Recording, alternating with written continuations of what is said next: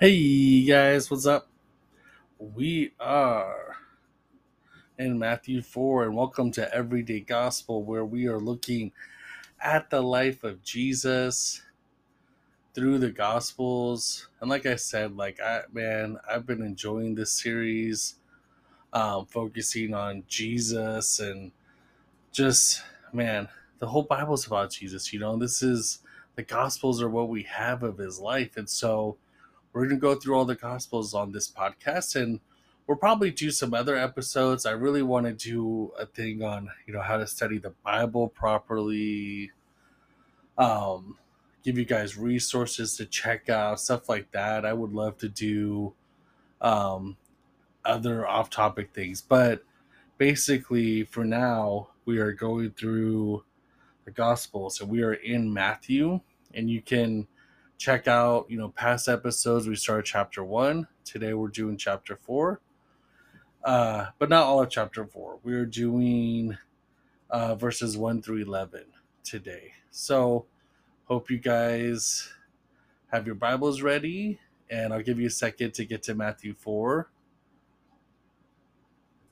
Do do do do do do do do. Okay.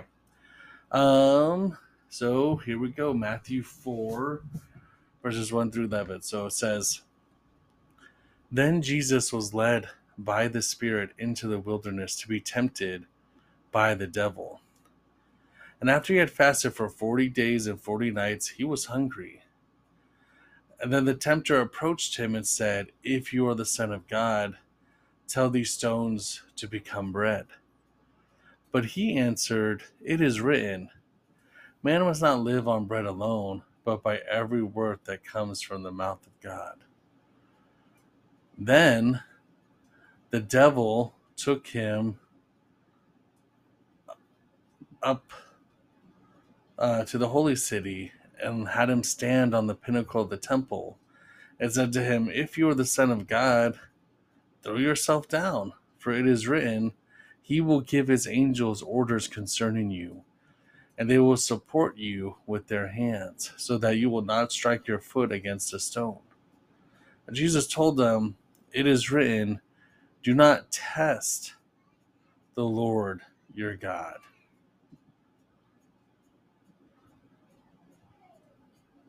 And again, the devil took him to a very high mountain, showed him all the kingdoms of the world in splendor, and he said to him, I will give you all these things if you will just fall down and worship me. Then Jesus told him, Go away, Satan, for it is written, Worship the Lord your God and serve him only. And the devil left him, and immediately angels came and began to serve him. So, let me just pulling up my notes here on Matthew. Okay. So, as we are looking at this, um, just some things off the top of my head. Like when I'm studying, I like to try to, um, observe things. And so, like, one of the things is like he was led by the Spirit into temptation. Like the Spirit led him, to temptation. Um, and like I think that's just interesting. And then um, we see that there's a correlation here, like Jesus being tempted and Adam being tested. Kind of similar thing. Um, So, but as we walk through the passage, we'll see that the context of this is like right after the baptism. Like all the synoptic gospels have this story of the temptation of Jesus. Now, they're presented in different orders. And some details are a little different, and that leads some scholars to believe that, there was, I don't think I've talked about this on the podcast, but in school we've discuss this idea of a document Q. Okay. And what that means is that some scholars believe that there's an unknown document, like we don't have a copy of it, where it had some of these stories that the synoptic gospels basically pull from. And they believe this because some words are copied exactly the same, even though one was written earlier than others. There's just little details that scholars believe that, hey, like maybe there was another document that had these stories in that these gospel writers pulled from. I don't think it matters, really. They all are pretty much the same. So I don't know about that. It's something that you can look into yourself, and it's a pretty complicated issue with this document Q. But anyways, so after they're all come after the baptism, so it's assumed that as he's being baptized and filled with the Spirit, God's confirming like this is Jesus, the Messiah. You know, he is immediately thrown into testing. Right, he's immediately um, thrown in there, and so it says that he fasted for 40 days and nights, and he was hungry. And this is interesting to me too. Like, you know, man, the devil didn't attack Jesus when Jesus was at 100%. You know what I mean? Like he attacks Jesus after Jesus has been fasting for 40 days. Now, I don't think I fasted more than a day, to be honest. So I can't imagine 40 days. Wow. Right? But I do know about fasting is that your hunger does go away eventually. When you do these extended fasts, your hunger goes away and then you're pretty much fine.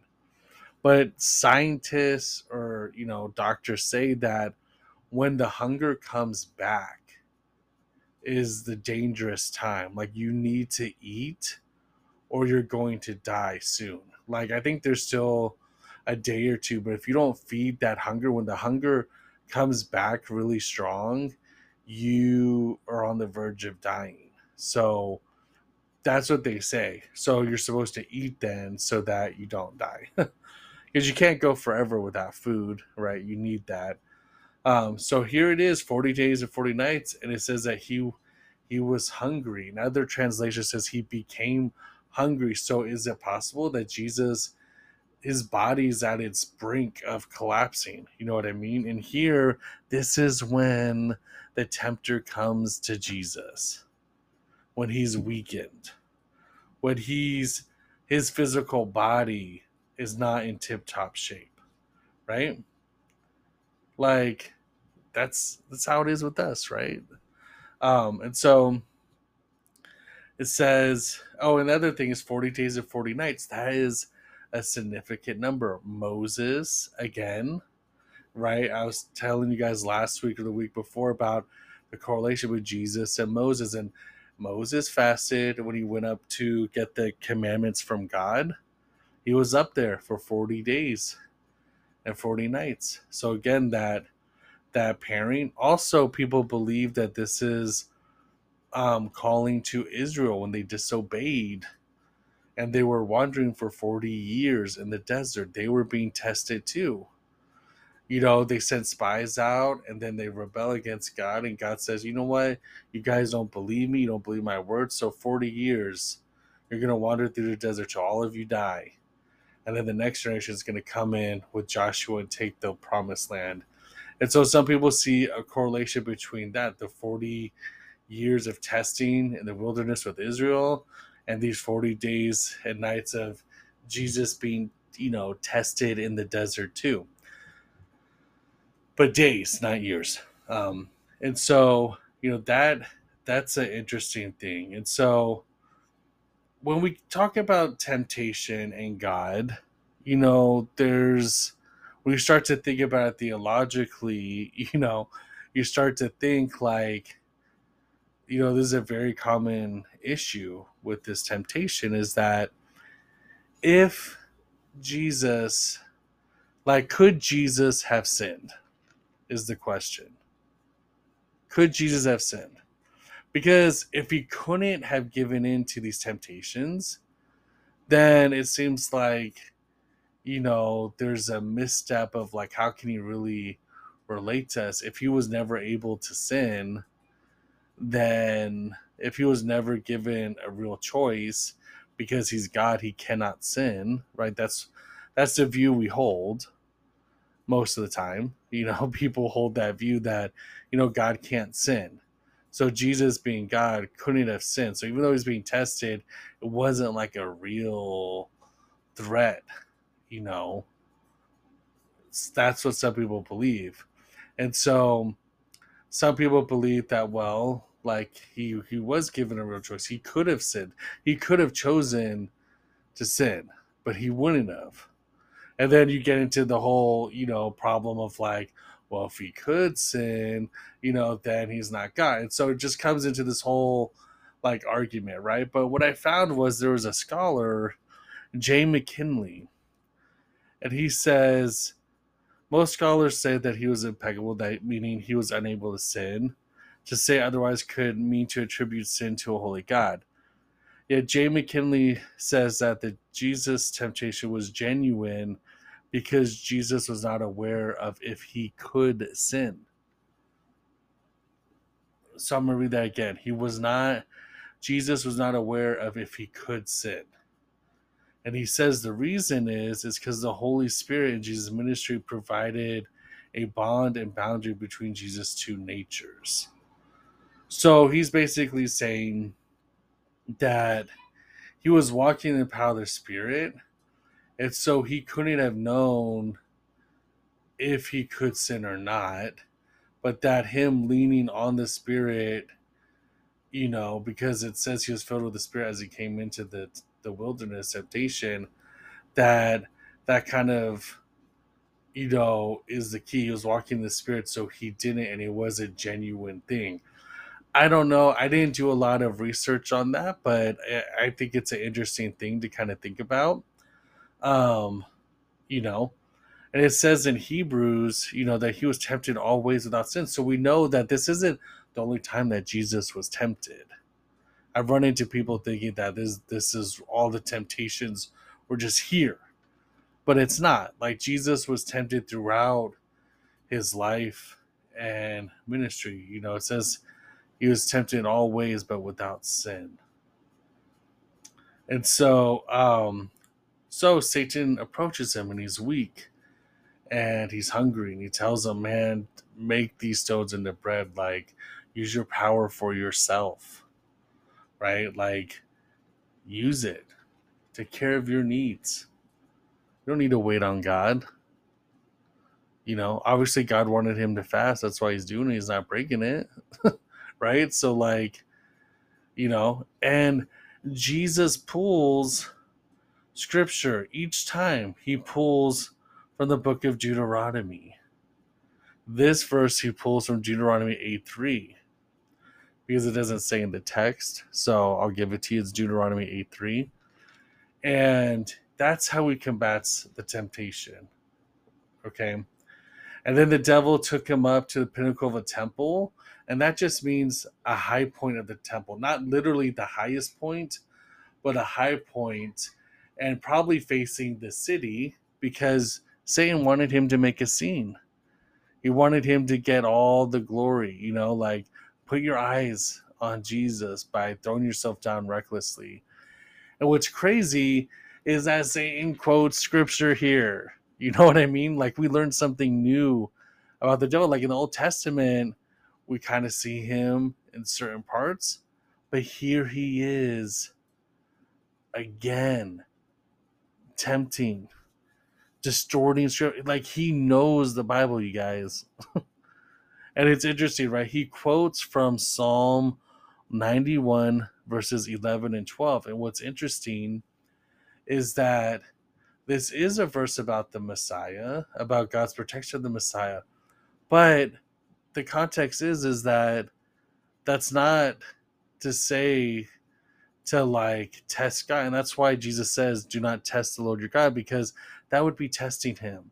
Him jumping off a building recklessly would be testing God, because he never said he was going to protect people that jump off buildings, right?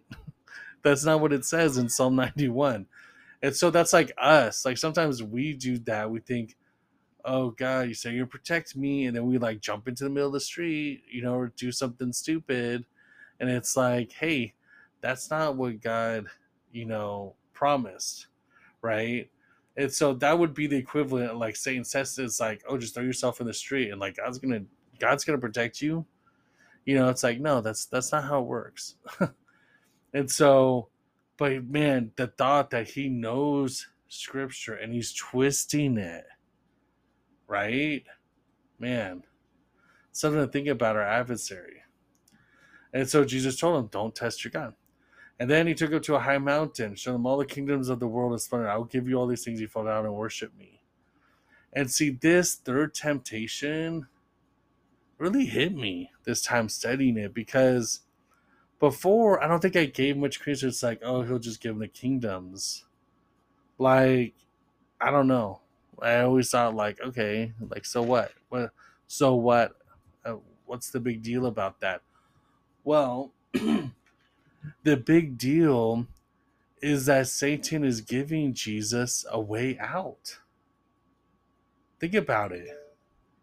He's saying, you don't have to go to the cross, right? Because Satan has the deed, but in Revelation, Jesus has the deed. All the nations are Jesus's once he's resurrected. So Satan is saying, like, I'll give you all the kingdoms now. You don't have to go to the cross, Jesus. Look, you worship me, and I will give you all the kingdoms. You can start your reign now. You don't have to go through all this stuff. You start your reign now, and it will be beautiful. Just worship me, and you could just start your redemption plan now. Just do it now. And I never thought about it like that before. That it's like he's offering all the kingdoms to be under his control, right? And that's what happens. Jesus inherits, he's the ruler of all the nations when he resurrects. And he's going to come back one day to rule and reign on this earth. So it's like, let's just cut to that moment. I'll give it to you all now. You don't got to do all that other stuff. And, Jesus again, a third time, I'm sorry, in Matthew 4:7, it's Deuteronomy 6:16. And the last time he refutes Satan here is Deuteronomy 6:13. It says, go away, worship the Lord and serve him only. And then angels came to serve him. And so, wow, right? Like, such a neat story here, and seeing Jesus overcome. Where Adam failed and sinned, Jesus rose to the occasion and did it. And, for us, in temptation, like we're human too, we're human too. We're going to go through periods of temptation. Now, we may not be Jesus, and I don't believe that when we're tempted to sin, that it's Satan literally, you know, trying to get us to sin. I think that's very few and far between. Job, I'm not even sure Job, but like Adam and Eve, yeah, the serpent was there. Even the way the serpent talks, if you look at that, Genesis 3 and here, it's similar. The way he's talking, if you are the Son of God. Like God the Father said, this is my beloved Son. And then Satan's already like questioning, like, are you a son? If you really are, dude, then do this. Prove it to me. And so Another thing that just came to mind too is like how Jesus didn't talk to the devil, right? Like, I don't think that people talk to the devil, but like, there was no conversation. It wasn't like, hey, man, like, oh, coming to tempt me. Okay, man, let's do this. You know what I mean? It's just like, no, dude, it was a testing. And Jesus says nothing to him but scripture. He gives him nothing but scripture. And so for us, even though we're not Jesus and we're not being tempted the same way, like James says, we're tempted when our flesh, has desires, it gives birth to sin. And so, a lot of times it's our own sinful nature that draws temptation. But, I don't know. There could be a demonic element to it for sure, maybe. But when we go through temptation, there's some principles here, like two main things. And one is walk in the Spirit. If we're walking in the Spirit of God, then you know what? We are going to be empowered to say no. Like, that is a given. Like, when we're filled with God's Spirit, we're going to be, in the right mindset. And we see Jesus walking into this testing, walking into temptation, being filled with the Spirit. So we need to do everything we can to be in that mode, that we're praying, we're reading, we're asking to be filled continuously, right? That we're walking in the Spirit.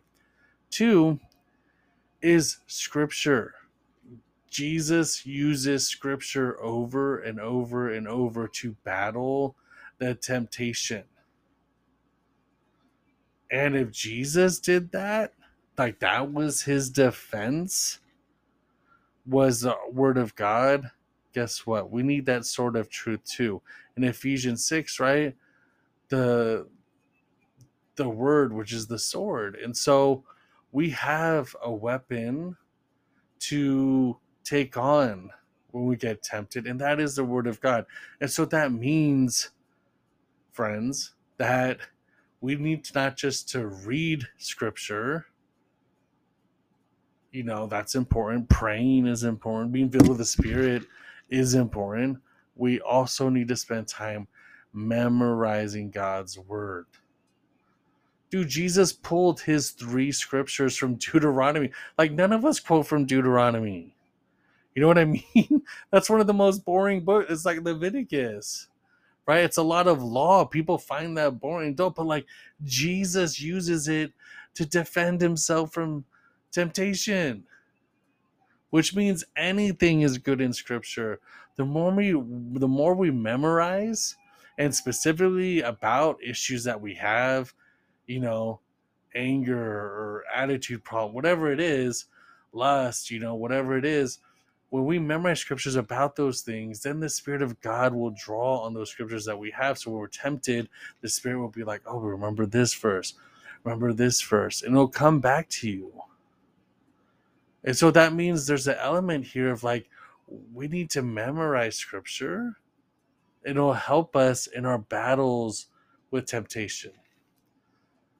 So I encourage you guys, there's apps that can help you memorize scripture.